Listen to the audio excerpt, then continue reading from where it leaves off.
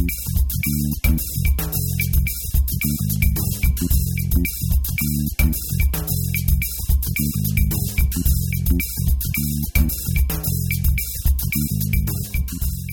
everybody, welcome to episode 71 of the More Than Just Code podcast. My name is Tim Mitra and I'm in Toronto, Ontario, and I'm joined once again by Aaron Vay in Whitby, Ontario. Hey everyone. And we have Mark Rubin down in San Jose, California. Hey everybody. That's better. Yeah, there you go. And Jaime is unfortunately spending time with his family for Christmas in El Paso, Texas. Oh, I just wanted to say that in the show. I got a crossword clue Down here. in the old Texas town of El Paso.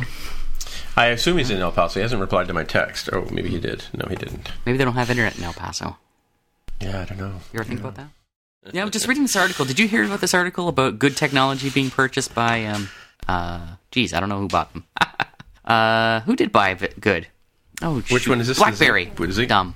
Oh. You know Good Technology, the messaging software company? They were sort of an email company that wired into BlackBerries.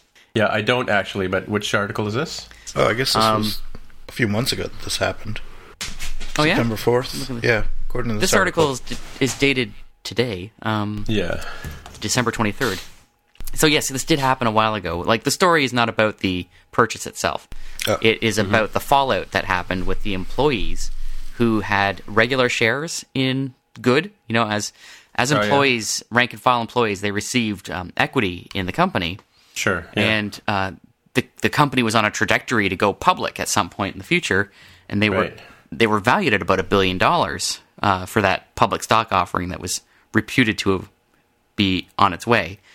And these employees were taxed on their equity in the company at that valuation, so they had to pay taxes on those shares. Well, the company got sold to BlackBerry for a fraction of that amount, not $1 billion, but $425 million. Right. And their stock, which was worth like $4.32 a year ago, ended up being worth 44 cents a share. Wow. The worst part, so they lost money, right? Like they lost tons of money paying taxes on money that didn't exist. But the executives of the company had preferred stock. Yes, of course. Which means they got big payouts when that sale happened. Mm-hmm. So the CEO walks away with, $5 or $6 million all told, and other executives and the VCs got their money back, but the employees ended up, underwater basically on the stock. Mm-hmm. So a bunch of them are suing for, suing the board for fiduciary duty, right? Yeah. Lack of fiduciary duty. So it's just really sad, and I wonder how common this is. Companies that provide equity as part of their compensation package. I think this is pretty common. Actually, it happens all the time. Yeah, there were some real horror stories back in the .com crash days of this kind of thing, where people were buying and exercising their shares and holding on to them, and then having the stock crash way below that. It's interesting here because I don't think there should be a tax hit unless you actually exercise. Unless it's a... I know. I was wondering that too. Yeah, unless it's a stock grant as opposed to an option. But yeah, typically, well, I think it is a grant, not an option. Yeah, because an option isn't anything. Right. Typically, when your grants exercise, and now this is more for public companies, and based on my own experience, but usually what they do is they force you to sell to cover the taxes, sell shares to cover the taxes when you exercise a grant or when your grant vests. So it's a little odd. I mean, I kind of think there's more to the story here maybe than we're seeing in at least this article that I'm reading. But this is not an uncommon thing. Yeah. Yeah. From what I know about the little bit I knew, I've talked to Mark about how to get paid for jobs that you work on, where portion of your pay is in salary or contract, whatever, and some of it might be in stock. Right.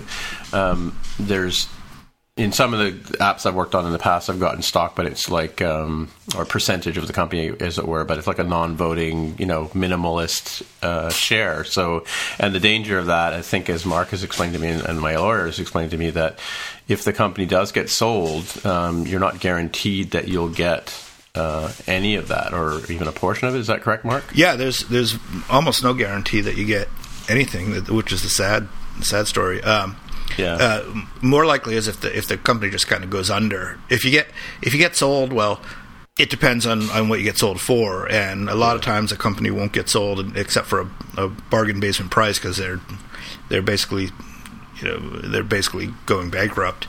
And if that's the case, then the valuation that is given at the time of the grant is just meaningless. I mean, it's if you get bought for 10 cents on the dollar of the valuation, then your 10% share is pretty small. Yeah, I don't see equity as a form of compensation at all. But you'd be surprised at how many startup. Oh, I know. Don't. Yeah. God, you're telling me. I know. Well, yeah. I'm also telling the audience too, because they may not be aware that. Oh, yeah, it's very common. Getting equity in as a pay. As a portion of your pay, you really have to consider whether or not it's it has any teeth, right? It's a gamble. I mean, it's very high risk, but it can be very high reward. I mean, if you were, for example, at Google before the IPO, then it's very different than if you were at let's say Good Technology. It's if it hits, then you're rich generally, but if it doesn't hit, then you're not. And it's almost certainly not, right? You're almost certainly not working for a Google. Like when I get approached, and this happens all the time, right? I get approached by companies, startups in particular, who have no resources, or very few, and they want to compensate you with equity as much as pay, right? So we'll pay you, X percent of your normal hourly rate, but we'll compensate you with equity, and that'll be worth something when we take off. And, I credit them for their confidence in their business, but the statistics don't lie. I mean, they're very clearly saying that there's just no way you're going to see any money as a result of that. So in practice, I want nothing to do with that sort of business deal. Yeah, just keep it away from me. To me, that's a little bit of an extreme stance, because it makes sense to have a little bit of skin in the game there, because maybe it does, right? If yes, the odds are against any company that you work for hitting, but if you work for a good company, you might get something out of it, and it can definitely pay off in the long run to take a few percent here or a few percent there in different companies, and maybe one of them hits. Well, how would you evaluate that, Mark? Well, it's that's the hard part, right? That's the hard part. You just have to essentially just decide: do you believe in this technology? Do you believe in this team? And do you feel lucky? A little bit of all of that. I think it's a lot of the last one. Well, sure, because sure. Like I give you some examples. I mean, this kind of just happened to me within the last couple of weeks, and like. In practice, I've only talked to these people, for maybe an hour or two, all told. Good idea, but I don't know if you guys can execute on it. I don't know what the market's going to be like in 6 to 8 months when this thing lands. There's so many unknowns. You don't know what their level of commitment is to it. Are they really for real? Are they going to make the smart decisions? There are just so many factors that they have to get right. And one thing I think you have to do is really do that due diligence that you were just talking about. Is you need to look at the market, you need to look at the product, and really decide what's the best possible case. If there's a TAM, or total available market, of this product that's $1 billion and there's nobody in it, and it seems like there's something there that people are going to want, and if the team can execute, then that might be something you go for. But if the total market is $5 million in the world, and there's 10 people doing it already, and this new startup is a year behind, well, guess what? Unless something extremely rare happens, then chances are close to zero that that's going to be worth anything. Yeah, I think the other side of the coin is taking on a percentage of a company, or putting, like as Mark said earlier, putting some skin in the game. It also shows the people who own the product that you're building that you have some faith in what you're doing and what they're doing, right? Yep. Because if you don't, then don't get involved, right? That's that's simple, right? So I see lots of opportunities that come up, and I just look at them and I just don't even bother applying for them because they're not something I'm interested in, or I'm really going to put that much. I'm really not going to. I don't buy into it, right? So it's not fair to the people who are there, right? I mean, they're like most companies they're just a question mark, Like most companies that I've done work for or that I've thought about doing work for, I can't say for sure whether they're going to be successful or not, right? And so, my working for them or not is not necessarily contingent on whether or not I think they're going to be winners, right? Sure. Simply my choice of taking equity for compensation is. Sure, sure. Yeah. Oh, yeah. I definitely see that there's different kinds of jobs out there, right? There's jobs that you take just because you want to make some money, and of course, you're gonna be committed to the company, but you don't see it as something that you want to dedicate your life to, right? That's kind of one side of the coin, and then there's companies that you really believe in the company and the vision of the company, and you think it has a long-term future, and you're willing to take some risk because you believe so strongly in it. And of course, there's everything in between. I guess it's just sort of up to you every single time on a case by case basis to decide how much risk are you willing to take for this particular company. Not an easy calculation to do. No, it's not. Tim, I was curious by what you just said about, or at least it seemed that you implied. I'm not sure. You correct me if I'm wrong. That there are some companies or businesses that you would simply not participate in. Is that? Yeah, I wouldn't even apply. Yeah. Yeah. Can you give me an example, if not stating names? Well, no, I get some. As an example, I was asked to do from an AngelList thing. A couple of young guys wanted to build the next big social networking app, right? Well, I'm sorry, there already are several big social networking apps, and that's not really going to fly. So in that case, there, I wouldn't have taken equity on as part of the thing. And we were honest with them in terms of what we thought the project was going to cost them to build, and they weren't ready for that, right? So that just never happened. I mean, they may be doing something else, and that's happened in the past. And like I said, I as you know, I also participate in iOS leads, and so they send you every 2 days. They send you like 3 or 4 different leads, and I haven't found one in the last month that I would even consider like signing on to. And I see lots of things on AngelList as well, where the offer is a low salary, not as low really as we low. talked about. Yeah, low, like 30,000. Well, no, I wouldn't even bother with those. I mean, again, I can't afford to live on that. So, because I have other commitments, right? But taking on a percentage or two in that case, if it's a product, I just don't even bother applying if I don't believe in the idea, right? But by the same token, though, so on the other side, I don't feel wrong in saying this, that I worked on a major project, which let's not name it for now, but which you guys are fully aware of, and fans of the show will be probably two and two together, that it was getting to the point where we had put a lot of effort into it. We'd been working on it for a couple of years, and I really did believe in the product because I was the main architect and I built all the features, and Mark helped on it and a bunch of other stuff, right? And I said to the owners at one point, this is great, it's going to take off, and you guys are going to be rich, and I'm going to be just getting paid for what I did. And so we renegotiated the deal, and they gave me a percentage as opposed to just out and out paid for time worked or whatever, right? So that in that case, I still, even though I still have a vested interest in that product, and if there is a reward at the end of the day, I'll get part of it, right? Oh, interesting. So yeah. And do you feel that was a good deal to be made, looking at it now? It has its moments. Let's put it that way.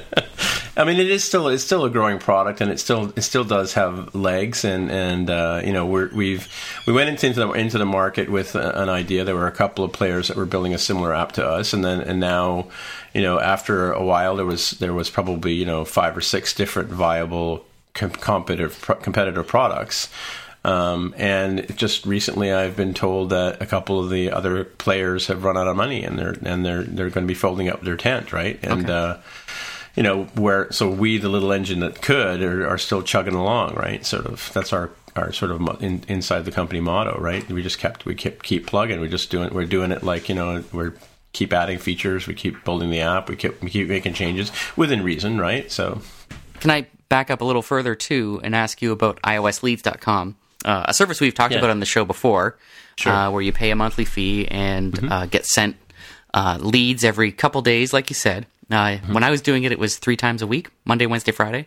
Yeah. And those contain links to postings for iOS developers around the web, for in-office or remote work, but often remote in my experience it was. Yeah. So just to explain it a little further, I subscribed to the service when it was first launched. This was, I think, last year, right? And ended up not continuing my subscription because although there were, probably 4 to 5 leads, maybe 6 or 7 in any given email, despite my applying to many of them, zero ever came out of any of them. Really? Uh-huh. Yeah, I was literally a 0% success rate in acquiring any job from them. And then I acquired another job, and then I, worked with them for like a year. So you're still subscribed to that service, and is your experience the same, Tim? Yeah, I mean, I let it go for, I ran with it for about 2 or 3 months last year. And and I found that there was something lacking in what it was presenting. It didn't seem to be that viable. And again, but even looking at that list, I would have only applied to probably like maybe 20% of the things that came from there. I wouldn't have applied to all of them, right? I did get a couple of calls back from some people, but they never really went too far beyond that. Because once people find out what it costs to actually build an app, they kind of go, oh, maybe I should go make coffee for a living or something, right? Or something, yeah. Yeah, but so anyway, I got contacted by, I really apologize because I got to look at the guy's name, Michael, I think. Yeah, that sounds right. Yeah, and he runs Broadway Lab, which is they are also developers as well, and he was telling me that he asked me if I would consider looking at them again because they're changing up some stuff, and there's something they're announcing in a little while, and I don't know what it is, and he would go into great detail, but they've made some changes. It looks a little different, the product that you get now, and I got that email. But I asked him out, and that was just about the time. Yeah, so anybody that was originally in the deal, they had a short term where you could sign back up at the original rate because it's actually gone up in cost per month, and I think I want to say $120 a month US or something like that. Oh my goodness, it is $130. Yeah, for iOS leads. Gone up quite a bit. It was like $30, I thought. Yeah, 50 is what I think 50 is what 50? it was. It might have been, yeah, you're right. I think you're right. 50 or 40 or something like that anyway. But they 3X that shit. Pardon? Yeah, I guess, yeah. Anyway, so US. I mean, yeah, I guess it's also, that also gives them an opportunity to vet who's signing up. And it sort of cuts some of the window shoppers out, right? Is what that was my 2 cents on what they had doing. Maybe, yeah. Let's see if we can find the conversation here. Hang on a second. While you're looking, I just want to make one more comment about the equity topic. Yeah, sure. Yeah. We sort of only talked about one side of the story just a couple of minutes ago, and the other side, this is something that maybe this is somewhat unique to Silicon Valley or the U.S. I don't know. Around here, at least, most established companies, larger companies generally, and generally I'm talking about public companies, will give equity as part of the overall compensation package. And in that case, that's generally something that can be viewed, almost more like a bonus than a risky thing, because the stock is pretty well established. It has value. Generally, they give out these things called restricted stock units as opposed to options. The difference in option is they give you an opportunity to buy the stock sometime in the future at a certain price. And if the stock goes up beyond that price, then you make money because you can buy it at the lower price and then you can sell it at the higher price. If the stock never goes above that price, then it's just worth nothing. But an RSU, a restricted stock unit, they actually give you the stock after a certain amount of time, and you can do whatever you want with it. So you can just sell it that day if you want, for the value of that it's at that day. And there's no strike price, there's no option price, so it doesn't have to reach a certain price to have value. So generally they give you fewer of those than they would have if they had given you options, because obviously there's very little risk involved. But it actually has value whether or not the stock goes up or down. So that can be sort of seen as like just a bonus. And granted, you're probably not going to get super rich off of those, but it's a nice little bonus. It's part of your overall compensation package. Yeah.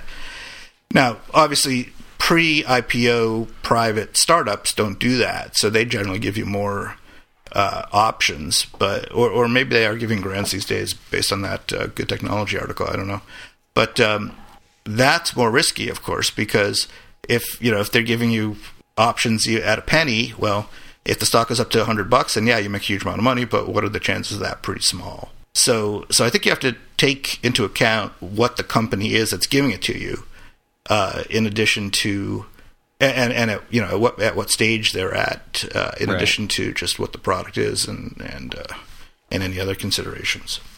Now, what's most interesting, to me at least, is companies that are kind of in the middle, where either they're an established startup that's getting ready to go public, or they're a smaller public company. If you can find one of those companies that's sort of just about to hit that hockey stick of taking off, then that's the ultimate thing. Because if you can get in when there's still low price and they're still giving out pretty good grants, and then the company takes off, then you're all set. Well, then you'd be a fortune teller, and you should go buy a lottery ticket. It's not, but with a public company, it's not that extreme, right? Because you have a lot more information. No, not with a publicly traded company. Yeah, right. No, of course not. Right, and that's the one I'm talking. Those are the ones I'm talking about. Are potentially the most lucrative ones. The ones where you can see that there's a product, there's a future, and it's sort of a matter of timing there, but it's a matter of finding the right company and getting in. Just like anything else in iOS development. Like anything else. This is even more general than just iOS development. This is sure. But it's an interesting topic because, like I said, I think there's a lot of companies out there where you're that's how people are compensated. There's not all cash, right? Yeah. So I've had success at companies like that in the past, and when it hits, it's nice. Of course, I've had other companies that didn't have any success, so Yeah, I got a lot of those. Yeah, that's all I've got. I've got Burning. That's it. Yeah. Now, soothing balm. Does that model exist in Canada, or is this more of just a U.S. and Silicon Valley kind of thing? Yeah, I don't know. I think it is very similar here. Because I've had those kind of conversations with prospects in the past as well, right? Although not quite as and that's again like I've asked you about it in the past, right? Because you've dealt with this kind of stuff before in terms of how to get paid, right? But I don't know about the restricted stock unit options thing. And how? What is a grant then? A grant? Where does that fit into the? Or is that part of what the grant is the cerebral topic? Yeah, no. A grant is just what they give you. It can be a grant of options, or it can be a grant of RSUs. It's just it's the package they give you. It's the it's the paperwork involved. Yeah, I mean you hear these terms bounced around on things, but you never know what. I've never actually been involved in one. I've just sort of only ever worked on. Either worked for a company building product, or I've worked, as for myself and building for my time or my work or whatever. Interesting. That's how Tim closes a topic. Is that really? Oh gosh, yes. Really? You go. Interesting. Really? Yep. Fascinating. There you go. There you go. You're doing it again. That's my fascinating, is it? A little bit. That means I have nothing else to say. That's right. But I am curious though. Why does it say in this article why these people had to pay tax ahead of time? And it does say. So is that because they were given the stock, it actually had value, and they therefore got some sort of incentive, or they were now quote unquote richer at some point? Like I would think that you only get taxed on cash, right? Like actual value of something, right? Well, no. Well, yes, but value isn't it's the value at the time that it's given to you, not the value at the time that you sell it. Well, it's based on both, actually. I mean, it's based on the higher of the two, I suppose. Right. So say you're given a stock unit, one share by the company, and the stock costs $1, then you are responsible for taxes on $1. Right. Now, if it goes up to $100, then you're based on $100 of taxes. You're responsible for $100. But the scary part is if it goes down to 0, you're still responsible for $1 worth of taxes. Right. Now, I mean, that does sound similar to something that I am involved with, because, I mean, obviously I bought, I own some Apple stock, and I own Facebook and a few other things. And I know with my bank, they had me sign back something that said that I don't intend to be taxed in the United States, right? The W-8 BEN. Is that what it is? Yeah, that form. So yeah. That's a thing that Canadians have to sign when they buy American securities. Mm-hmm. But anyway, the thing that really gets me here is the fact that this is a private company, right? And so the value of the stock is actually kind of theoretical. It's not real because there's no publicly traded value for it. An employee that receives this option, or whatever it is, a grant, I don't think has any way to monetize it, right? Because it's not publicly traded, unless there's a private market that they can there are use to private sell markets. Actually, private markets are pretty big around here, where, and I don't know all the details of how it works, but there are places where you can sell your options or your shares in private companies on a secondary market for whatever value that is established by that market. So there must be people who speculate on that market too. Absolutely, yeah. That'd be fascinating. Yeah, in fact, it's interesting.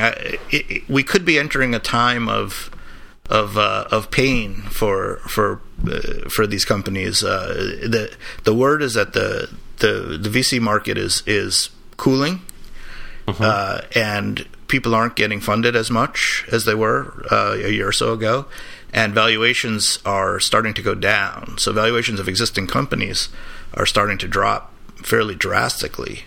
So this may just be the first drop in the bucket there to what we're going to see going forward. I mean, a lot depends on as interest rates go up, then the value of money gets a little more tight, right? So there isn't as much to spread around, and it's not as easy to borrow money. So valuations aren't as crazy as they've been. Yeah. So why do you think that is? Why do you think that is? That the valuations or that things are going down or cooling down? Is that a reflection of where the state of software development in general is, or I don't think it's software development. I think it's more based on just the general economy. Interest rates are going up. A lot of factors there. Yeah. Yeah. So I think ours are. It's kind of. I think it's sort of the opposite here. I think our rates are actually going down. Yeah. Yeah. They're certainly not going up anytime soon. Yeah. Well, and it's going to. But we kind of sort of cyclically do sort of get affected by what happens in the United States, obviously. Right. So we've had basically a 0% interest rate from the Fed, which is the sort of the national baseline interest rate for, I think it's been like 7 years, something like that. Wow. Since the big downturn, 2008. Yeah. So money has been free, essentially. Not quite, but close to being free to borrow. So which is it's good for investors. It's good for people like VCs, because they can just give out a lot of money without too much downside. But just this couple of weeks ago, the Fed raised their baseline rate by a quarter point for the first time. I mean, this is now for the first time since I think something like 2008 they've raised interest rates. So this is, it's just beginning now, but there's long-term implications to all this stuff. I mean, things generally, raising interest rates slows down the economy a little bit, and it's done essentially to control inflation, to prevent things from spiraling out of control. So it's pretty uncertain right now, which is why the stock market hasn't been doing so well in the past month. Right, the U.S. stock market has been doing pretty poorly, actually. So who knows? It's fortune telling to try to figure out what's going to happen, but right. It's maybe a time to be a little bit cautious right now. If only the U.S. dollar would tank a little bit.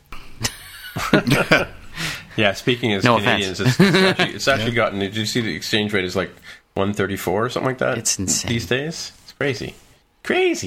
So why you think it'd be good is the economy bad in Canada right now? Why is the Canadian dollar sinking? I don't know. We didn't suffer as much as you in 2008. We did suffer, but I think we were in a better financial position. So we weren't it wasn't as dire. But it's oil. But there was some questionable stuff with the past government that was going on. And the previous government invested heavily in oil exploration, especially in the West. Yeah, which is very expensive. But getting oil from the oil sands in Alberta is a frightfully expensive proposition, and only makes sense when oil is above $75 a barrel or something like that. And oil has collapsed. And so when when it's like $40 a barrel, then we're not making any money. And turns out, TM, that Canada is relying heavily. The whole economy is weighed heavily on these natural resources that aren't making money anymore. Mm-hmm. And so hopefully one of the things that our new government does is kind of pull the ship away from that course. Mm-hmm. And that's their plan. So the sooner the better. Yeah. Long story short. But, we need to do better, but the U.S. needs to do worse before that dollar situation improves. So, no offense, but maybe if one of your whack jobs can get into office, that would be... God. Do you know, I was actually thinking the other day, George W. Bush almost sounds like a good idea. Well, did you see Saturday Night Live? Yeah, last week. That's what I'm thinking. Like Will Ferrell doing George Bush saying, "Don't look so bad Miss now, me now. do I?" Yeah. But can just out of curiosity, can I know you can only run for 2 terms as a president.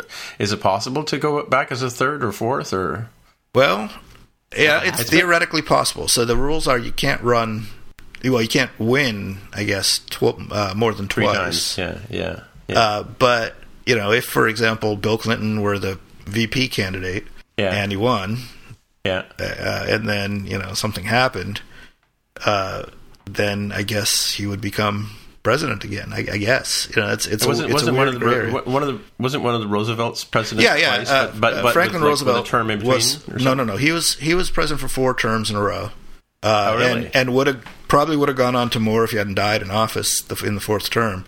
But that was before this was official. New rule. Okay. There was sort of an unofficial, rule of thumb that you would only be in office for 2 terms, basically because George Washington, after his 2nd term, stepped down and said, it's somebody else's turn. So there was sort of just an unwritten rule that people did that. But when Roosevelt was president, it was the Depression, and then it was World War II. So, he stuck around for 4 terms and actually was really good. So, kept getting reelected. Well, they couldn't have an election during the war and all that kind of stuff, right? I guess, right? Of course there's an election. Yeah. Was there? Oh, yeah. Oh, wow. Yeah. We have elections no matter what. I mean, that's... That's what you guys do every 2 years, right? Presidents are every 4 years. Seriously, every 2 years. Come on. You're doing a two-year run right now, right? Because I know it's every 4 years, but didn't the Democrats, isn't Trump and all those guys? Because your election's not till next year or this year, I guess, 2016. It's November 2016. So, I mean the election cycle keeps starting earlier and earlier and earlier every time. I mean it's been basically going on for 6 months already. It seems like, but no, I mean that's every 4 years. So whenever the clock starts. 4 years from that point, it'll happen again, right? It's not really 2 years. I'm just teasing you. Yeah. More than just code, Aaron. Way more than just code. Yeah, this is a little bit off topic here now. Hey, let's reel it back, Tim. Come on, reel it back. Apple TV. Mark, did you get one yet? I did.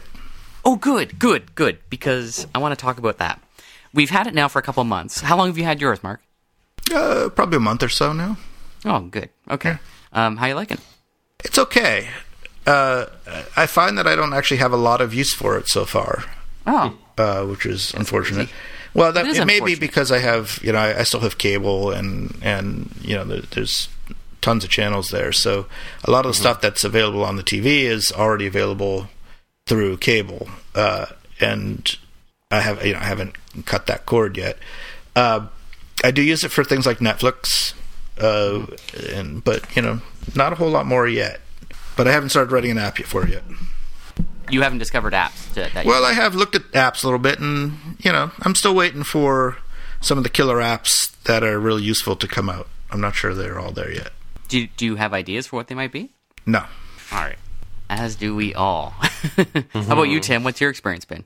More of the same. I've been kind of busy on other commitments, so I haven't really been able to spend any time on the stuff that I want to get to. And maybe I'm thinking to take this little bit of Christmas break, it seems, to get to some of that.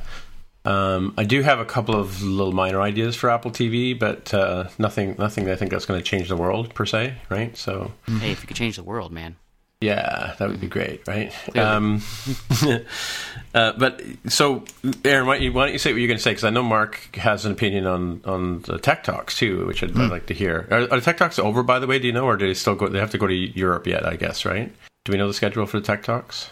I don't know. Okay, while you start in on your thing, Aaron, I'm going to look it up. Okay. Well, I just wanted to say that in the time that I've had my Apple TV connected to my main television, it has been a wonderful improvement to our sort of entertainment solution in our house. And I'm looking at this through the lens of my daughter. She's 12. And she turns out to really enjoy playing with the Apple TV. And we talk about apps, and we're wondering about the opportunity for any kind of app on there. And my initial gut feeling about the Apple TV is that games would be a huge pull. And that is really borne out in the last several weeks. Over that time, we've got several games on the TV, and my daughter and I have really enjoyed playing it. Various different games. I think one of our favorites right now is actually Alto's Adventure. Playing that and having it on the big screen as opposed to on an iPhone or an iPad, it's an all-new game for us. It's just way better, and which is fun to say because it was already a very good game. So having it there on the Apple TV and having it be a communal experience, much more than it has even on the iPad, is been a wonderful experience for the two of us together playing this game together, and so we'll have situations. We just had our home renovated, so this probably plays into it as well, such that I can be in the kitchen and actually see into the TV room now where there was a wall there before. So that's exciting too, but that's not what we're talking about. More than just code, Tim. More than just code. So I can see my daughter while I'm making dinner, and she's playing Alto's Adventures, and I can pause my dinner preparations and have a round, and we'll pass the remote back and forth, and have a round playing at getting the goals on Alto's Adventure. So it's not just that game, though. It's several others. We've been playing Does Not Commute, Badlands, and Puddle is another one. I think there's a couple more. I'm not coming to mind right now, but I've been playing more games on the Apple TV than I think I ever have on any of my iPhone or iPads. And really, yeah, it's a huge difference for me. So it's actually something that we would do beyond just watching TV. You want to watch something on TV? No, well, let's play some games. Okay, we'll play games. And suddenly it's like we have a console. And I know this is going to sound weird to people who have consoles. You don't have a console? No, we don't have a console. Yeah, but now we kind of do. And console users will scoff and mock us and all that stuff, but games have not been a huge part of my life, right? Except when I was a teenager. I would play on the Mac, marathon forever. But yeah, they're everywhere. They're everywhere. But now the thing that I like about it, and this is the reason that I was not a gamer per se. Maybe Jaime's rolling his eyes in El Paso right now, but most games require such a huge commitment, right?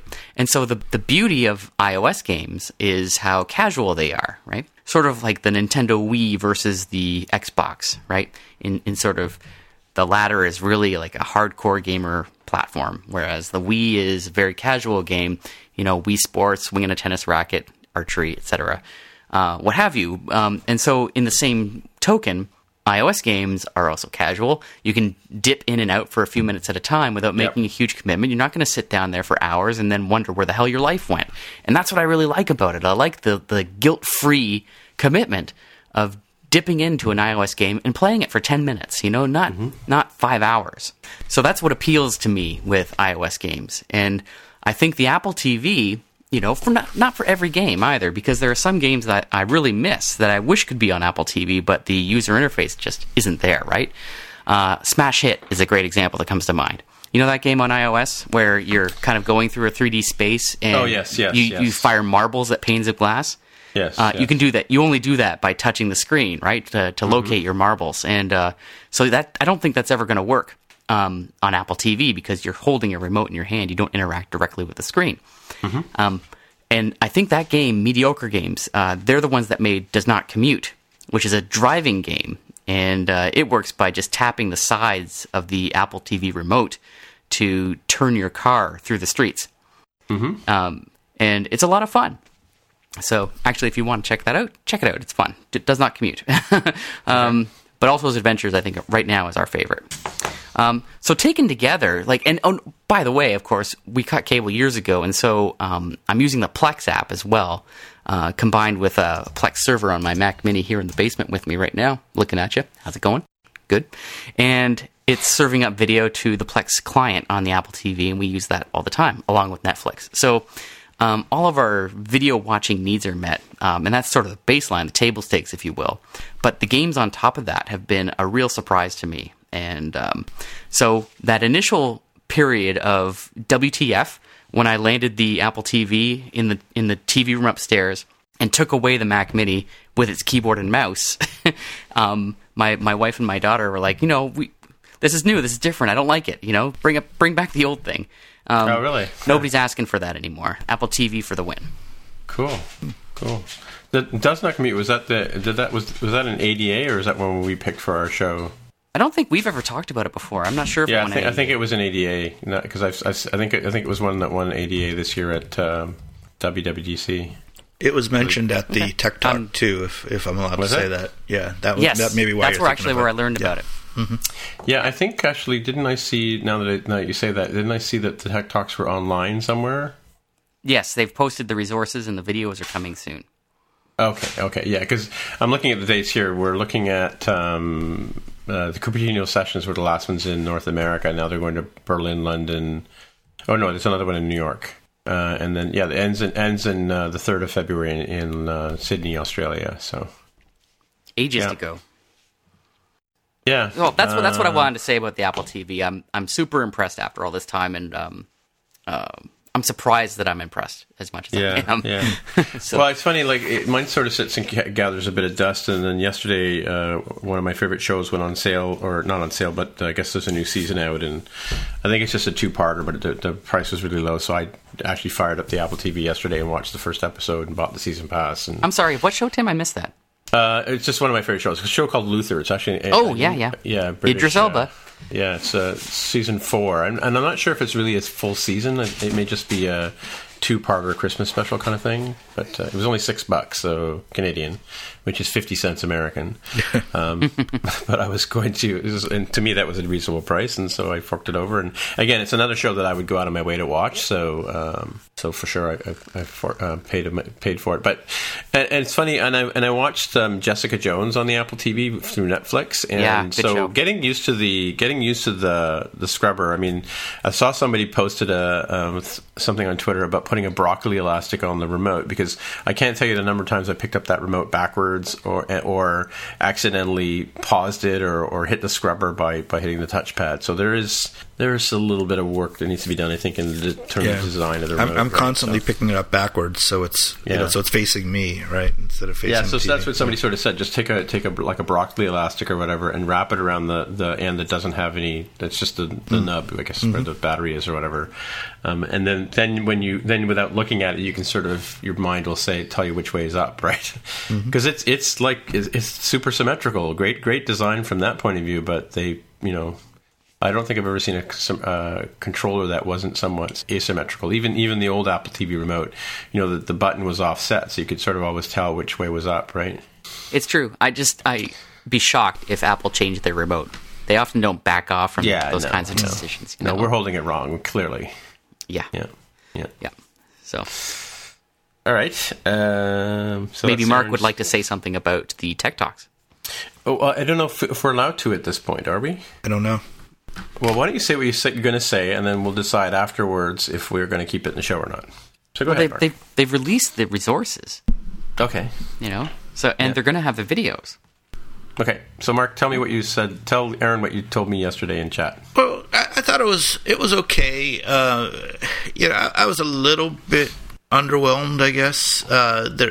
It didn't feel like there was a lot of meat to some of the talks. It didn't really dive that deeply into what it is to develop an app and what's involved in developing an app. There was a lot of stuff that was sort of relevant, but not specific to the TV. For example, there was a session that was sort of all about onboarding and where do you put your authentication and stuff like that, and that's good stuff. But I've seen kind of that same talk for other devices 100 times already. I didn't really need to see it again for the Apple TV because there was nothing specific to the Apple TV in that. I also was kind of not crazy. This really wasn't about the tech talk, but more about the SDK that they're putting so much emphasis on JavaScript when they've got this brand spanking new language, Swift, that is well integrated into the ecosystem. And why are they using JavaScript for that? I'm not really for sure. the TVML. You mean for the TVML? Yeah. Yeah. Oh yeah. Oh God. Speak it, brother. Yeah. So so overall it was good, but it wasn't earth shattering. I would say the tech talk. Okay. Yeah, I actually had a similar comment when I was summarizing this talk a few weeks ago, I guess. So I hear where you're coming from. I think if you had done any Apple TV development in particular prior to attending the Tech Talks, there would not have been a ton of new information there for you. Yeah, right. Yeah. But again, I think what I said at the time was it was just great to go there and hear what Apple's telling you and have the opportunity to talk to people on the App Store review team, editorial team, and developer relations. And of course, my favorite part of all is hanging out with my fellow nerds in Toronto. So that's always. Do you have it like? I guess you drove up to Cupertino, so it wasn't exactly your home team crowd, right? Well, driving up to Cupertino is like going from Whitby to Oshawa. I don't know what that means, but super close. Yeah, if there's no traffic, it's about a 5-minute drive. There was traffic, so it was a 15-minute drive. Okay, then. But it's pretty close by. It's always fun to go to Apple. They did actually have the talk in Infinite Loop, which was different than what was originally planned. It was going to be in one of the satellite buildings, but it was actually in Infinite Loop, which was kind of fun. So it's always fun to go there. So Sean didn't lie to me when she told me you were going to be there, right? It's true. There was that little disagreement there when you talked about it last. So, are there people there that you knew, Tim? Mark. Not really, actually. That was kind of an interesting thing. There weren't. No, I didn't really recognize anyone there, which was kind of interesting in terms of the people who are attending. So do you go to Tech Talks and do you hang out with other? Not a whole lot. I mean, that's part of it. I don't do a whole lot of that, so I'm not really tight. We don't have a. Well, there probably is when I just am not involved in a local organization like you guys have talked out, right? There must be scores of them in. I'm sure there are. I get emails about them all the time, so I'm sure there are tons of them. I just don't really take part too much. Yeah, I'm pretty sure that in Toronto we have more than one Cocoa developer community. But several. I belong to a couple, and I know there's East and West NS Coders, which is what Greg was involved with, right? Yeah. There's none East though. None of them East, really? No, really. Because even Farley goes to one out in Burlington. Yeah, right? That's Burlington. That's West, man. Yeah, I know. Yeah, there's none East. I'm it. This is it. I think there's only maybe 2 or 3 iOS developers east of the Don Valley Parkway. Okay, so I'm actually technically east of the Don Valley Parkway. Damn it! but those of you who are east of, let's say, I don't know. Woodbine Road. Woodbine? White's Road. Yeah, let's say White's Road. Okay. Get in touch with there and let's find out what. It'd be interesting to find out if there's anything happening out that way in the bedroom community of Ajax and Whitby and Oshawa, Indeed. Where they make cars, by the way. Yeah, they used to. But yeah, I don't know. It's very quiet around here. I've got a couple of friends of mine. Who, at the time at least, were angling to get into iOS development and kind of fallen fallow at that. So typically on our, quote, NS Coder night, what we call Cocoa Nuts, on Thursday nights, I show up at the second cup and it's just me. Really? Mm-hmm. Ah. Yep. Oh, wow. So, but your buddy Adam, is he out where you are? He's a designer now. So he was sort of thinking, I'm going to be a designer or I'm going to be a coder. And he settled on design. And now he's a full-time UI designer for mobile apps downtown Toronto. Oh, he goes into the city all the time? Yeah, a couple days a week. Oh, that's cool. Neato. Yeah. So that's good. Apple TV for the win. It'll come to you guys. You'll get it. It sure has come to me. Yeah, I do agree that it seems like gaming is going to be the primary use of this thing for most people. I'm actually thinking of brushing off my gaming skills. I haven't written a game in years now, but I used to write them a lot, and getting back into that. Well, let me say this about that. My friend Tammy Coron just did a session on lynda.com about, let's make this my pick. Whoa, then. Whoa. Game. Okay. Well, back it up. Okay, I'll make it my pick. Okay. Okay. Go ahead. But it fits in well with what we're just talking about right now. Anyway, she just did a talk on Gameplay Kit, or a course on Gameplay Kit, and she covers off all the different things that you can do with Gameplay Kit in her talk. I mean, it doesn't go into great details, but she kind of explains what each of the facets of Gameplay Kit is and how it can be used to enhance and make a game much easier to build. So that's one of the things that I said that's on my back burner that I haven't had a chance to pay any attention to since WWDC came out, but that's something I do plan to do just for fun, for shits and giggles, as they say. To make a game or to watch the video? I watched the video the minute it came out, so I've already got that checked off. But, okay. And it's I think it's like 3, 4, 5, 6 hours, something like that. She put into that. Yeah, it's quite a commitment. But what a resource that lynda.com is, huh?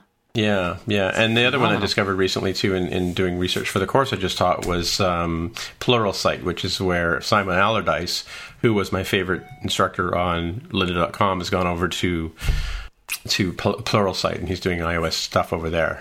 Wow. So these guys are popping up all over them. Yeah, if you want to get a good introduction to Swift, I mean, there are some talks on lynda.com. I will say that some of the talks on lynda.com are now long in the tooth because they talked about Swift 1 and 1.2, but another buddy of mine, Scott Gardner, I think is his last name, he's just done a Swift 2.0, everything you need to know about Swift 2.0, but we're afraid to ask kind of thing on lynda.com as well. So, But I haven't had a chance to go through that whole one yet. But you know that as a resident of Toronto, the Toronto Public Library offers lynda.com for free. Yeah, oh my God! I went and got me a library card after living in Toronto for 17 years. Yeah, hot damn. And so I asked, of course, the Whitby Public Library, "You guys going to do this?" And they laughed at me. They laughed at me, Tim. They laughed at me. Crazy. Yeah, but apparently Pickering might have it, and so it's possible that I can get a Pickering library card. It's another town in my region, but fascinating. Check that out. A lot of time involved. But even that, by the time you pay for it in Canadian dollars, it comes out to about $30 for the base membership. That is, for all, I think I was a member for about 4 or 5 years. Even if I wanted to learn a little bit about Final Cut Pro or Microsoft Office or a little bit of Adobe stuff, there's a guy on there named Deke who does like these Photoshop techniques, which are kind of cool. Yeah, I think so. Yeah, he's a Macworld writer. Is he? Okay. Or he was, at least at one point. Yeah, he does these one-off ones every month, where he just does like one session, 15-20 minute video of this is the latest thing, like how to do this text effect or whatever, right? But I mean, or even motivational stuff, like how to do a presentation or how to they have all kinds of different facets of training that you can get through lynda.com. They've been around forever. I mean, I remember them back in the 90s, right? Like at different shows and stuff, right? Macworlds and what have you, right? Yeah. When Macworld was a thing, remember that? Mm-hmm.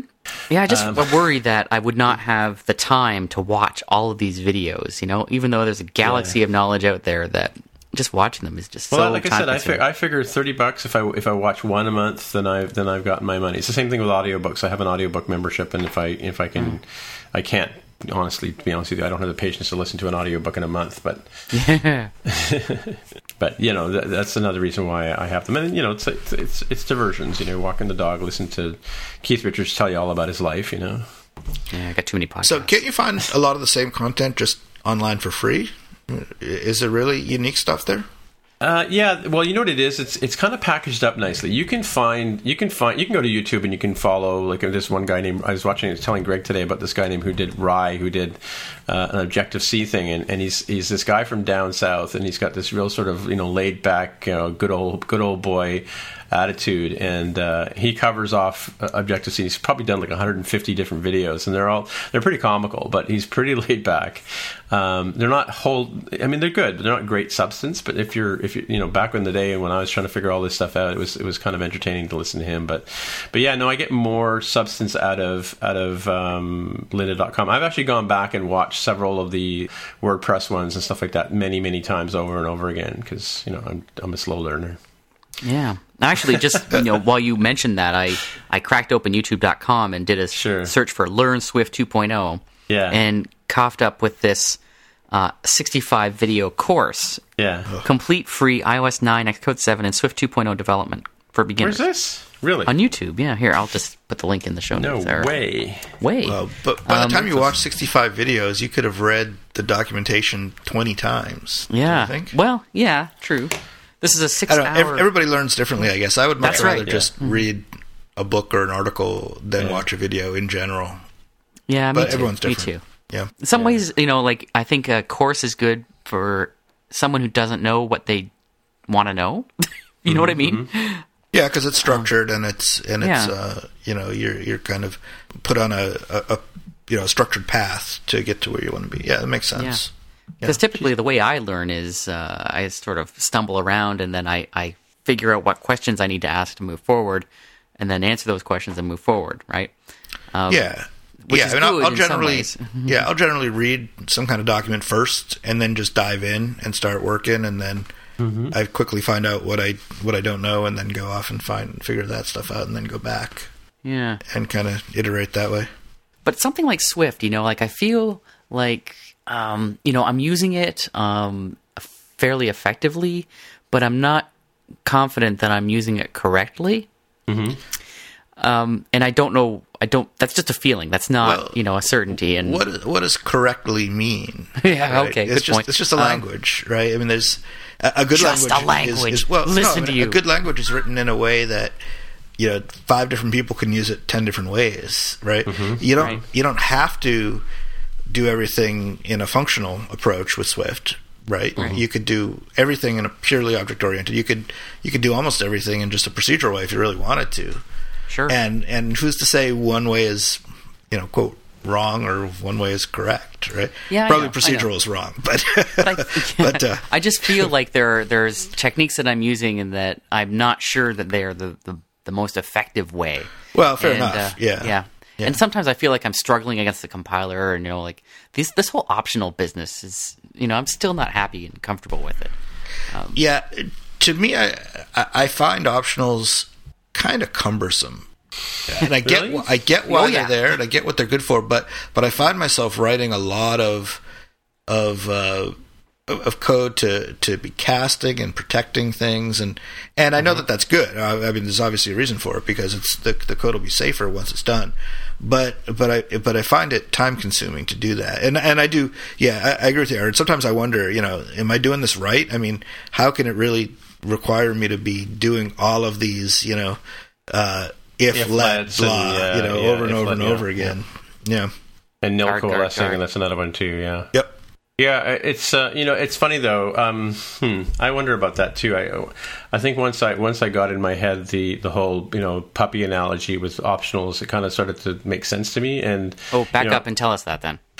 Well, so this is the whole concept of an optional being a box, right? In which it's like you wrap a value that you may or may not, an object that may or may not have a value, right? And you don't know, and you can't. And if you try and use it in your operation and it's empty, it's going to crash your app, kind of thing, right? So the idea behind an optional is you can put a wrapper around an object, right? And so you don't actually have, it's not an int or a double or a UI view or whatever it is that you have in that optional.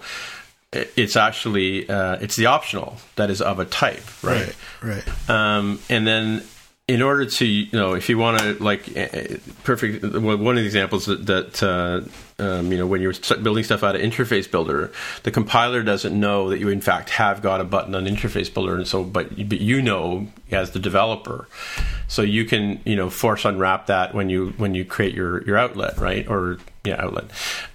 But to have the concept, what I was saying about the puppy analogy, and I got this from Greg's talk actually, was that if you think about it's not to think about it as the thing that you want it to be, to have the value of. You want to think of it as a container that may or may not contain that value.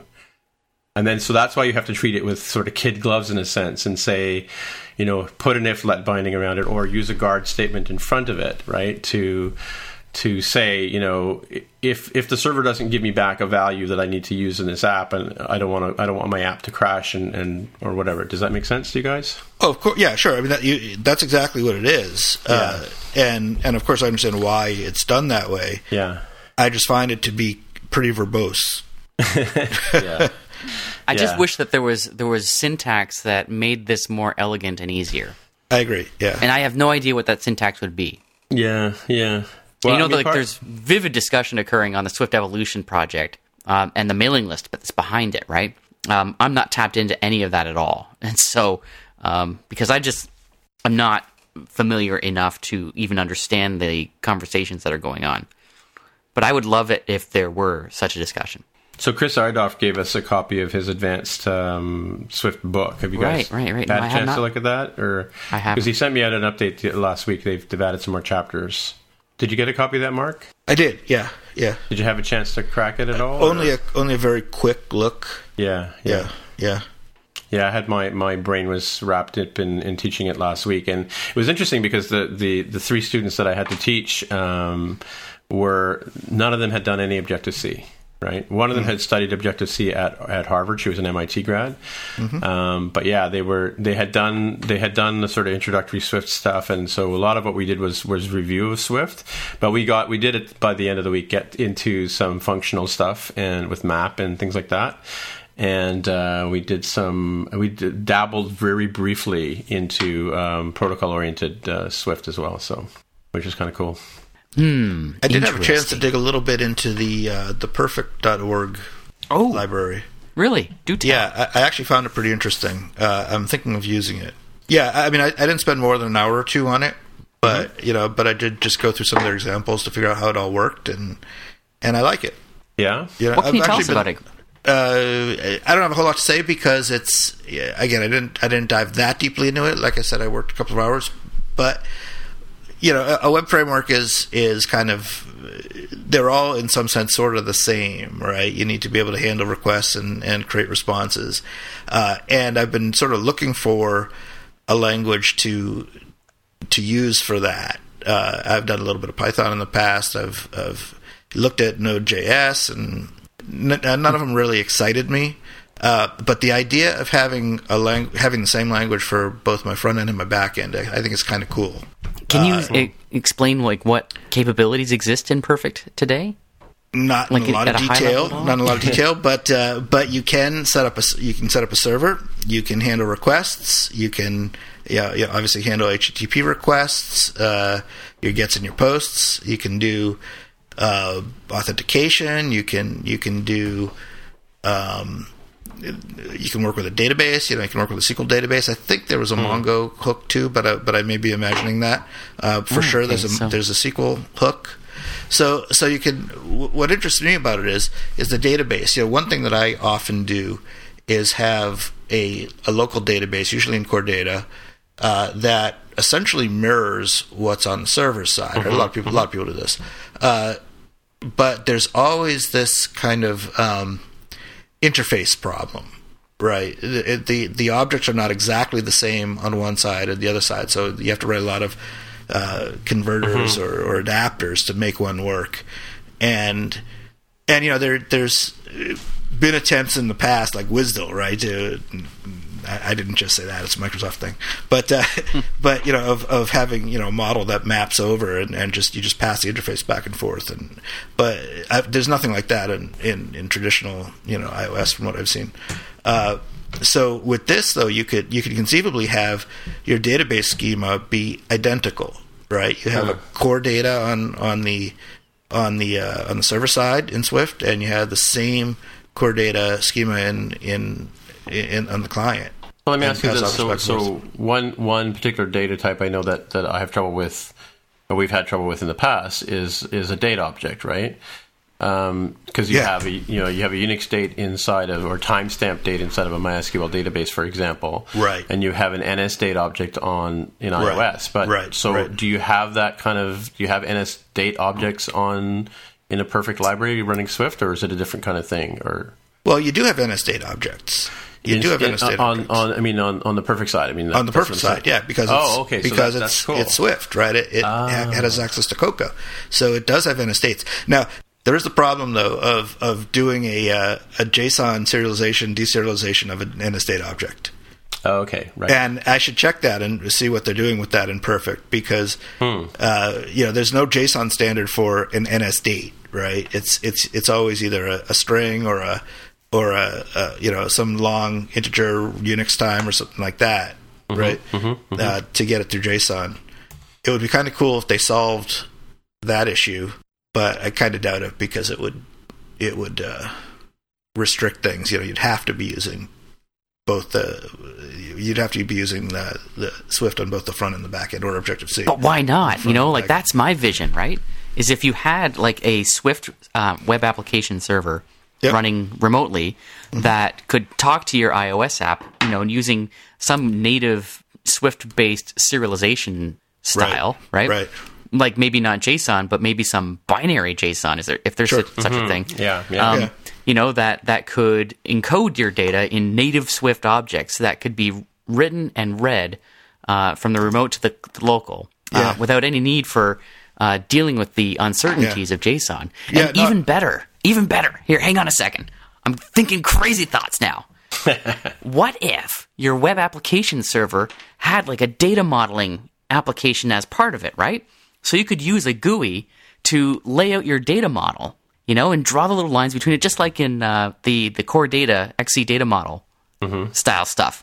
You could do that maybe in Xcode and then throw it up on the server and say, here's the data model. And then it instantly transforms all of that crap into the data structures that you need on the server side.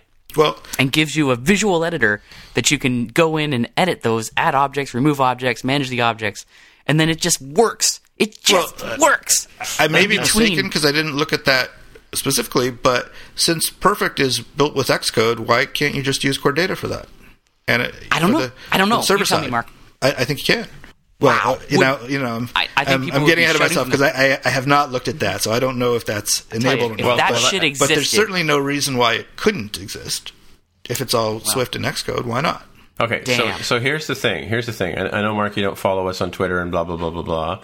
And you don't listen to the podcast. And what else don't you do? That's you don't go outside and talk to people. That's another thing. So one of the dudes over at Perfect reached out to me on Twitter and asked if one of us wanted to talk to them. So would you like to be that person? Sure. Okay. All right. I'll see if I can hook you guys up. Yeah. So, Aaron, going back to your vision there, I love it. I think it's great, but I have two comments about it. One is that even today, there's no proprietary, Swift kind of object, right? When you serialize something, either JSON or XML, those are kind of the only options. Or plist. So that doesn't exist. Or which? plist? plist is XML. XML. Right. Plist is just a specialized version of XML. True that. Yeah. So but aren't plist binary nowadays? Like there's a binary plist? Yeah, but it's still XML. Yeah. It's still binary XML. Yeah. Well, that's what he was saying about serializing. You have to serialize the object in order to get it into the plist or per se, right? Right. Yeah. I'm thinking about some kind of as yet uncreated binary serialization format. Right. Somebody should make one. And potentially there are a couple. I should check. Just looked them up while you were talking. Potentially, the bigger issue though is portability. It would be nice to think of a world where everything was iOS and everything was perfect or the equivalent on the back end, but that's not the world we live in. If you want to build a successful business, at some point you're going to have to build an Android app. Right? Absolutely, you're right. But again, there's nothing saying that this putative server couldn't communicate in this binary JSON or whatever. Sure. Plus vanilla JSON. Okay, so while you're writing that new protocol, make sure you write the Android library to decode it. Exactly. At the same time. Go for it. Yeah. I'm all over it, Mark. I'm all over it.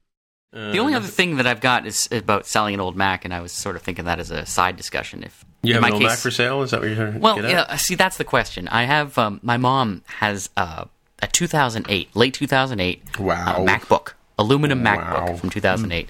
Yeah.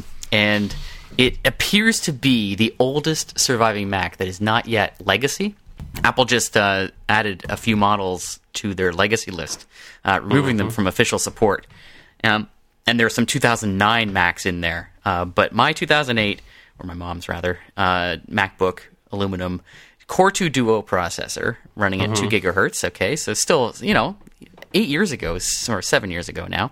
Wow. And still sounds, fairly modern because, not much has happened in the CPU front lately.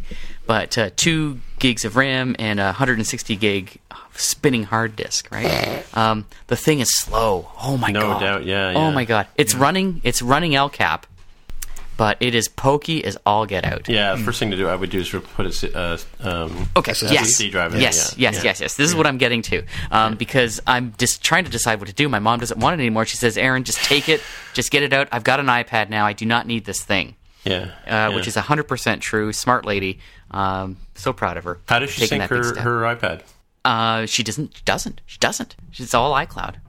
Oh, okay. Yeah. She is syncing to the cloud. Okay. Yeah, to the cloud. So correct she's answer. on iCloud. I've got her set up there. So the Mac is not required in her life anymore. The only thing Yeah. needed was her photos library, which had some old stuff. I upgraded her LCAP, and I got her signed up to iCloud Photo. iCloud Photo Library. That's it. Pushed all those legacy photos up into iCloud, and now she's got them on her iPad, and she's all set. So here's the question, though. Like as that thing sits right now, I might be able to sell it for like $100 or something like that. Yeah, I was going to say. Yeah. Right? Like Yeah. not much. So but, here's my formula, right? okay. Well, first of all, computers age in dog years, right? So I always sort of figure $35 per month is kind of sort of what it costs to have a Mac. So figure that out. Work backwards from what you paid for it. How many months it's been alive since at $35 a month, and that'll tell you what it's worth on the street today. So it's probably in the negatives if I'm without you doing the math, but. It's basically a found object. $2,940. Yeah, $2,940 is the number I get. So it's definitely worth negative dollars at this point by that calculation. But clearly it's not. But it is. I mean, for a writer or a student or like somebody who wants to do that kind of thing, somebody could use it as a DVD player. If it is not worth less, it's probably has more utility than an iPad 1.0, right? So. Certainly. But, I'm thinking, okay, so if it's $100 now, what if I bump up the RAM, like from 2 gigs to 4, put two SIMs in there, and that's like $30 of RAM, and then get an SSD, like a 250 gigabyte SSD is about $100? Yeah, I guess so. Thereabouts. And that's an easy installation, too. Yeah. So is this computer worth more now, do you think? Well, it's worth at least those 2 editions, right? So it's hard to say, because the thing about it is with that is does it still have a removable battery? Yeah. Yeah, so you could. It's actually the battery's in pretty good shape. Yeah, well, the batteries do. They have a finite number of charges in them, but like 1,000 or something like that. Yeah. But that's replaceable, right? So, because that's the challenge I have. I have some really, really old Macs. Like I have a titanium MacBook, won't even boot anymore. And I have a couple of Power PC G4s. Right? Yeah, I have one of those. Yeah, G5, but getting the batteries for those is the brutal part, right? So yeah, I have that. I think it was early 2009, 17-inch MacBook that cafeteria tray. You can't remove. Yeah, you can't remove the battery because it's warped. No, it's just that on that particular model, the battery was not removable. It's just it was the one that was. Yeah. Here's your battery. Use it as long as it lasts, and then you're done. So is it dead now, or won't take a charge? No, it's. Well, it might be. I probably haven't turned it on in a year or so, but I still have it. I'm actually thinking of using it for a web server. It's perfectly powerful enough for that. But does that? Yes, that's true. Does that Mac run lid closed, Aaron? I think it does, right? Yeah, I'm sure it does. Yeah, it does. Yeah. So you could do the same thing. You could even put like a dongle with a dummy display thing on it. Yeah. Yep. I've got a Mac Mini over here that's much newer, faster, and serves all those purposes. I don't need this computer. That's the thing. I want to get rid of it. My question really is, do I sell it as is, or do I give it these upgrades and then sell it? Will I make that money back? Or donate it and get a tax write-off. Well, I don't know if this matters for you guys in Canada, but if you donate it to some charity, you can write it off taxes and maybe get more than you can sell it for. I don't know. Yeah. I don't know. It's hard to say. It probably has a couple of $100 worth of value in it, Aaron, for sure. But whether you can find a buyer for it is another story, right? That is another story. You could always throw in a Mac or an iPad Mini with it, right?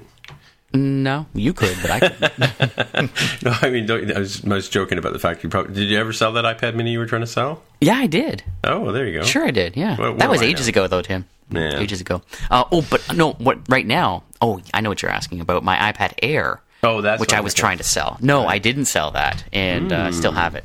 I think after the holidays, I'm going to give it another shot because I'm really burning for an iPad Mini 4. Okay. I really want one of those bad. So I thought you wanted an iPad Pro. No.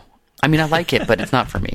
I had to pull it on this. My phone was dying today, so I had to pull it on the streetcar today. I had to pull it out and use it for a bit. Mm-hmm. That felt awkward, right? Yeah, it's really big. Such an impressive piece of hardware, but it's I just don't see it fitting in my life. Not until Xcode comes out for iOS. Mm-hmm. So in the meantime, I will stick with the iPad Mini 4, I think, because that suits my use case a lot better. I also have the last iMac they made for the PowerPC before they went to Intel. I kind of stupidly bought one because I needed it at the time, and something like 2 months later they came out with the Intel versions. Was that like the classic CRT, or was it the LCD ones? It was an LCD one. It was an LCD one. It was the one. So it was the one after the lamp version, if you know what I'm talking about. Yeah. I had the lamp version too. Downstairs, yeah. That's long gone. After that one, I got this one, which was it was the big flat LCD display. How big is it? Maybe 21 or 24 inches. Oh wow! It was big at the time. Yeah. And it had kind of the stand was just kind of a bent piece of metal, kind of, and the whole computer was inside the monitor. Mm-hmm. It's a great machine at the time, but I can't use anything later than something like 10.3 or something. Yeah, I have two of those in the basement actually, and the 15-inch. It was 15-inch? No, the smallest size you could get. I think 15-inch. Mm-hmm. Yeah, G5s. So the grandkids used them for a while, but then when they couldn't play games on the internet anymore, they would just get rid of it. Yeah. So Aaron, I see a 2008 Intel. Is it a 13-inch you have, or? Yes, it's 13 inches. So 13-inch Intel Core 2 Duo, 2 gigahertz, 2 gig of RAMs, 160 hard drive, 2008 that's exactly unibody. Yes, that's it. That's what it was. The first unibody is what it was called. 278 on eBay. Okay.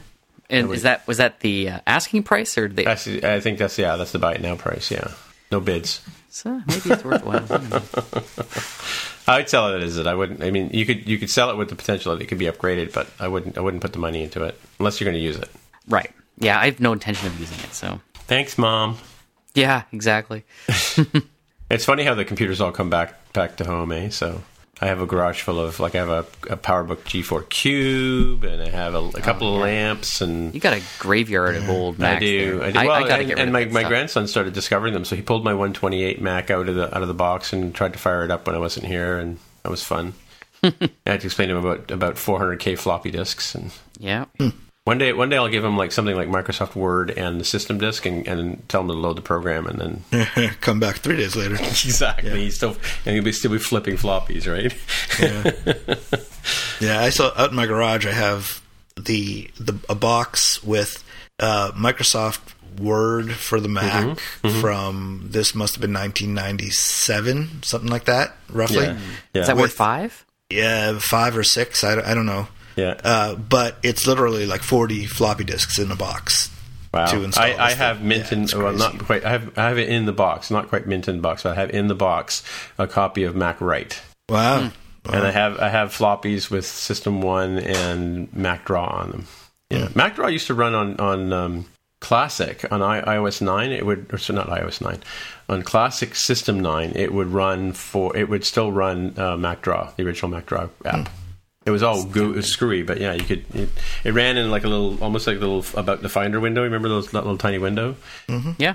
Yeah, it was about that so size. what are you keeping all this for? Is it you love it and you can't get rid of it, or posterity? Yeah, it's just I like the stuff. I like the old stuff. So it's fun. It's fun. Like, my grandson basically, it's a picture of him. I think I put on Twitter a while ago. He pulled out the old 6100 Mac. It actually turned out that I'd written all my archived artwork. Like, I did a lot of 3D stuff back in the day, like 3D, like modeled.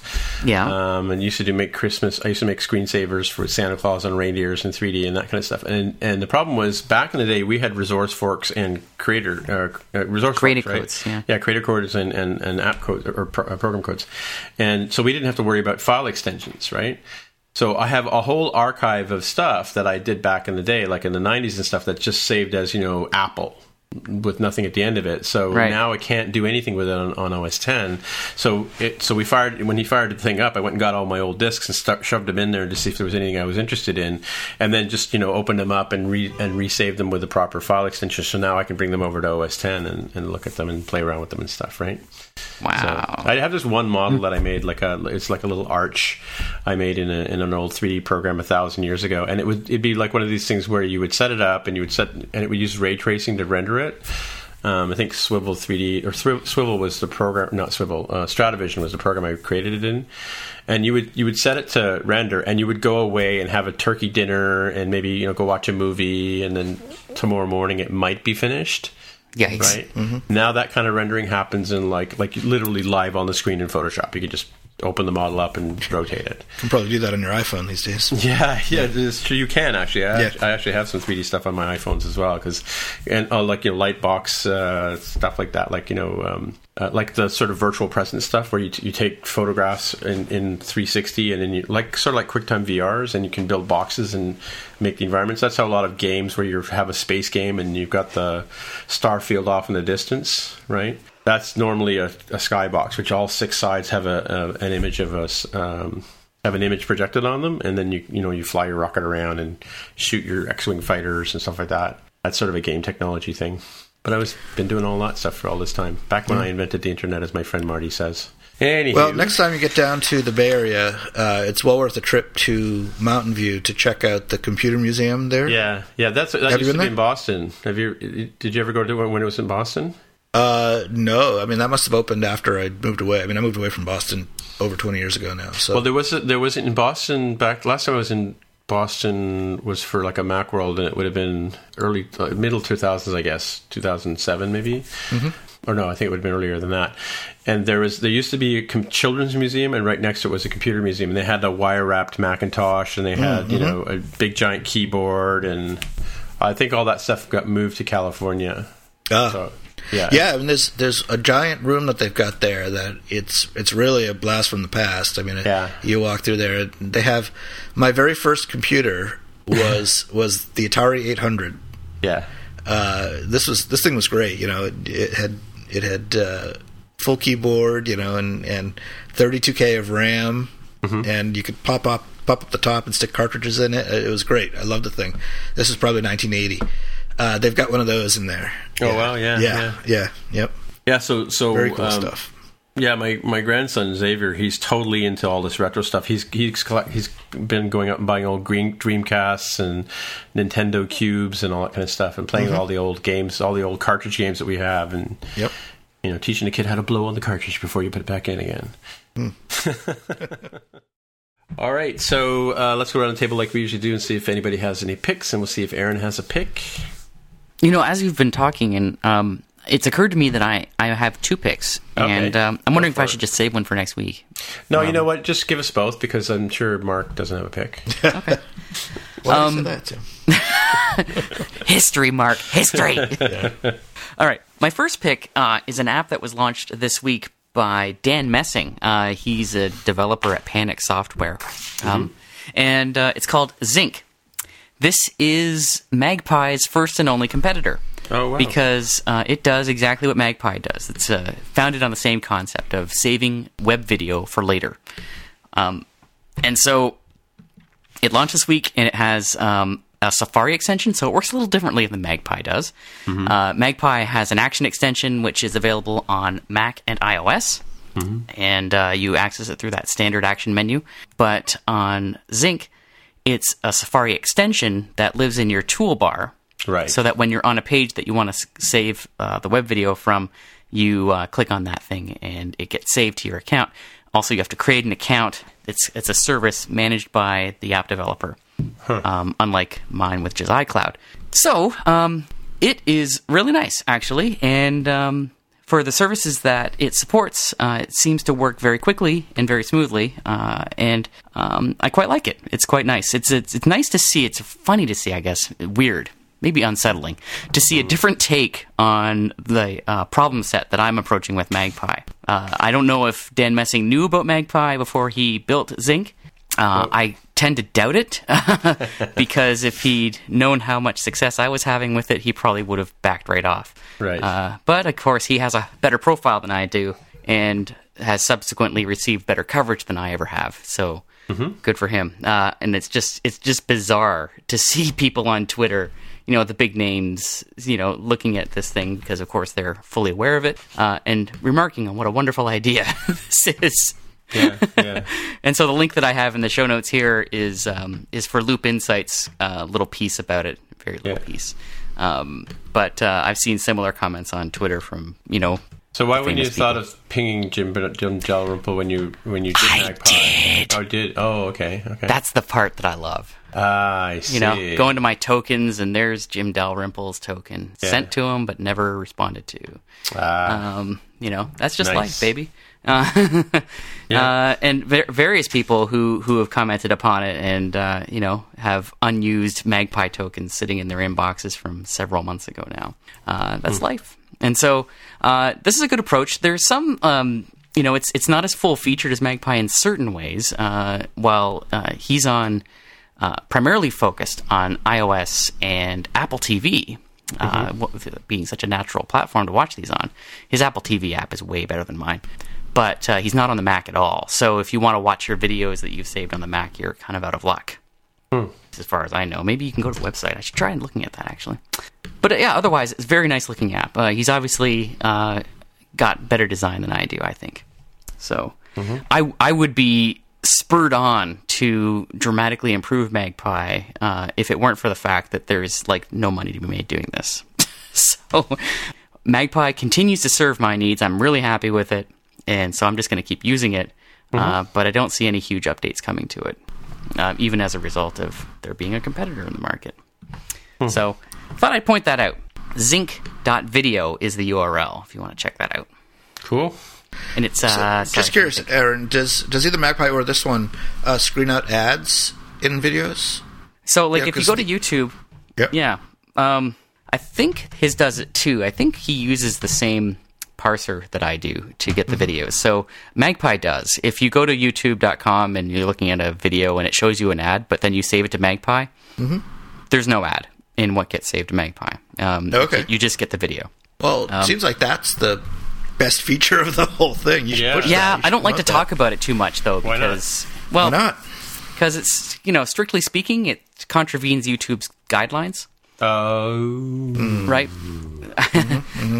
Shh, you're not supposed to do this. Right. YouTube's, videos can only be viewed through their player, and that's because of their ad showing. So you're not really supposed to do this.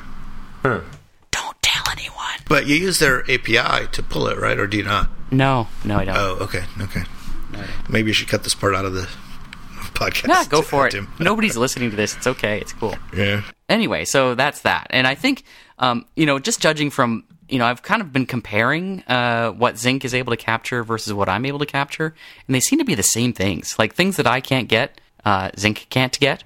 So it's like we're using the same code. I don't know. I don't understand that, but there it is. So there you go. Interesting stuff. Okay, so would you like my second pick? Yes, go for it. This one's a lot less controversial. I've been designing a new app for myself of late. Now, this is my super secret personal project that is my long-term ambitious one. And I've had a need for icons. And so I've been searching around for icon packs, that many designers create for iOS development. And I came across one that is just blowing my mind. My mind. It's called Icons 8. Icons numeral 8. Yes, I'm familiar with it. Yep. Wow. Can you believe this thing? Okay, so here it is. It's a Mac app that you can download. You can do it on their website too, but this is phenomenal. You get the Mac app from their website, and it's a toolbar app that lives up in your toolbar. And when you activate it, you get a filter that you can type search queries into. Yeah. And search all these different icon packs, of which iOS 9 is one. And so you get, I don't know how many, like tens of thousands or something? Lots of them, yes. Lots of icons that you can choose from. And they're free to use. They're free to use. Mm-hmm. Really? As long as you give them completely royalty free? Yep. No, they're free. Like, they're Creative Commons free. Yeah, 18,800 free flat icons, according to their website, in any format, size, and color. And it's free, and it's features, and there's paid features. Yeah, it says on their site. Uses a Creative Commons 3.0 non-derivatives, whatever. Non-derivative. Yeah. And the idea, too, is if there's something that you don't see, like you're looking for a particular icon, you can actually ask them, you can contact them over the web, and they'll create the icon for you. Like, what? Yeah, and it'll be free. Why? Go to the support page, look at the FAQ. What is even up with this? Say I edit the icons with the free license, but you can't change. They even do Windows and Mac OS. Yeah, and Android. So, like, I just, my mind is blown by this thing. Yeah. So, if you want to modify the icons, or if you don't want to provide credit for some reason, then you got to pay. Yeah. And I think it's like $150 a year, $250 for a year of updates.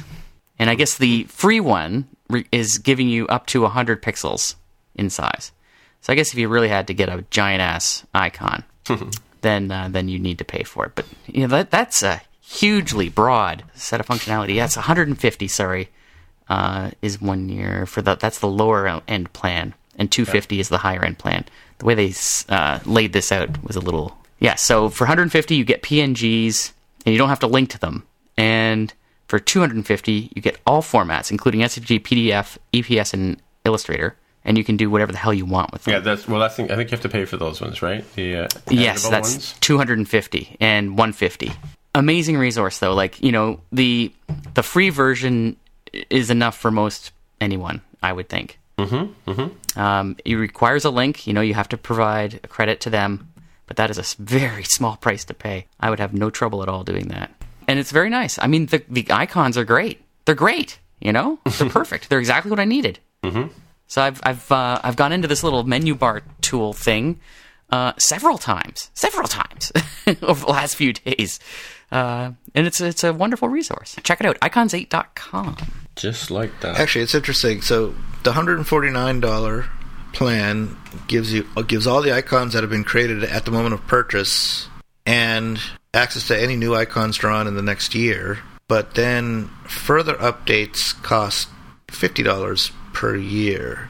So does that mean it's just $150 for the first year and then it's $50, or is it $150 plus $50 every year after that? I'm not sure how to read that. If it's $150 the first year and then $50 forever after that, that's actually a really good deal. Yeah, it really motivates you to continue your subscription, right? Yeah. Tim, do you got a pick? I do. I talked about Tammy a bit. I'm just going to go into... Oh, yeah, right. This has been a great show, guys. I mean, really? I got to tell you. Yeah, I think this has been really good stuff. No, everything. Yeah? Everything. It's been gold. So solid gold. You know what made it gold, like solid gold? What? What made that? No Jaime. Oh, yeah. That makes sense. Ouch. Come on, folks. Check it out. Yeah, those you driving that? In your Poor cars. Jaime. Yeah. But those of you driving the cars, we'll put the links. This is interesting. Notes. Hold on 1 second. In the FAQ screen, FAQ, under our pricing in short, it says $149 to $249 for a single designer or developer. Okay. But then the next line is $249 to $999 for using our icons as part of your product and integration into your software. What does that mean? Does that mean that if you actually want to release a product, you have to spend more? Well, I would investigate that, Aaron, before you go too far. It'd be great if Lynda wanted to sponsor the podcast, because then it would be really cool. I could make the lynda.com my pick. But I kind of sort of am making it my pick anyway. I've been on lynda.com since March 14th, 2010, and I know this because, as Aaron said, I recently just, was trying to cut some expenses, and Lynda was one of the things I decided to cut because I wasn't really using it as much, and then I found out about the Toronto Public Library having free access to it, so I went over there and I got back in again. So when I created my account, I lost my history of all the courses I've taken, right? And all the certificates I'd earned and all that kind of stuff by finishing some of the courses, right? So I contacted Lynda Support and I said, hey, I'm using the same email address and I've gone to the group plan now with the Toronto Public Library. And the gracious people over at lynda.com connected my history together and I got my history back. 5-star. 5-star. Great service. And it was like, no questions. Yep, you're sure. Here you go. No problem. Have a nice day, right? Anyway, so the two things I was talking about earlier in the program, one is a program called Essential Swift 2.0 Training by Scott Gardner. Not Scott Gardner, the actor, but Scott Gardner, the developer.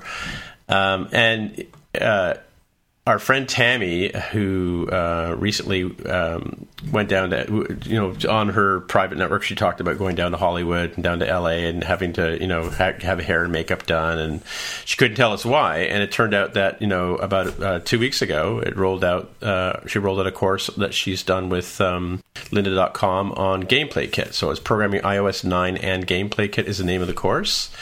And it's starring Tammy Korn. She's also the host of the Roundabout FM podcast. So if you listen to that podcast, you know who she is. And she basically goes through all of the different things about Gameplay Kit, randomization, entities and components, state machines. She's been building games for quite a while, so she's been playing around with all this stuff in the traditional ways, right? Using artificial intelligence, pathfinding, agent system, rule systems, the whole 9 yards, based on what Apple introduced at WWDC. And by the way, the course is only an hour and a half long, so it's not that long a course, but still good overview. Gets your sort of if you want to understand what Gameplay Kit adds to your game writing, game making abilities. There you go. That's where lynda.com. Go check it out. And I think they have even trial versions if you just want to go. Yeah. If you just want to go and check out Tammy's talk or even Scott's talk, I think with a trial version you can probably get 15 days or whatever it is. I don't know. Lynda doesn't sponsor us yet. Lynda, nudge nudge. So there you go. That's my pick. Amazeballs. Mm-hmm. And of course, I'm curious about it. Gameplay Kit. That was one of the things I wanted to get into, and then sort of Tammy putting this up here has sort of given me another impetus to go and explore that.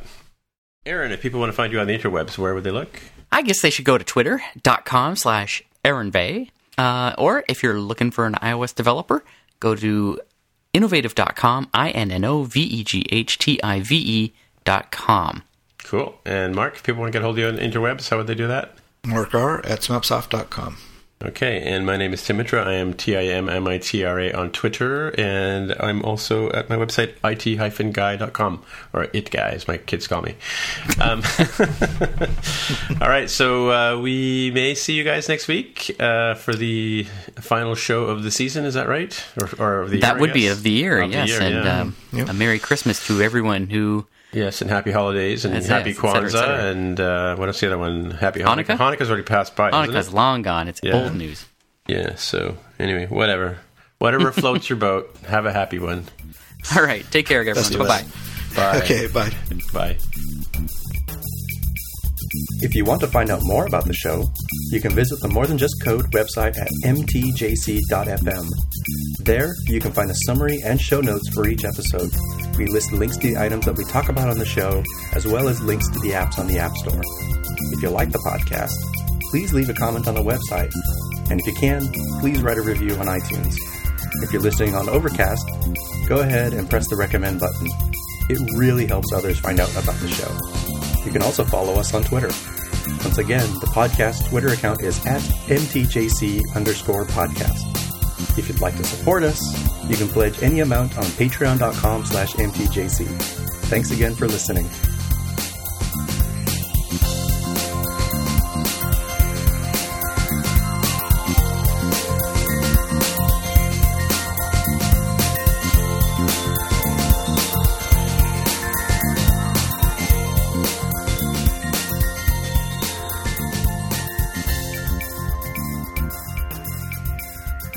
Mark pointed out that the 60 Minutes MacBook leak was not to be. Have you seen that? Did you see that image, Aaron? I did. That's a total non-issue. Yeah, it's embarrassing. No, yeah. Well, it's funny because if you watch the episode, did you watch the episode? No, I've read the transcript, but okay. Again with the reading of the transcript. No, that was Greg reading the transcript last week. I listened to that one. You did, okay. It's funny. Johnny Ive does actually work in a big white room. Yes, he surprisingly, does. with Apple Store tables in it, which are apparently his.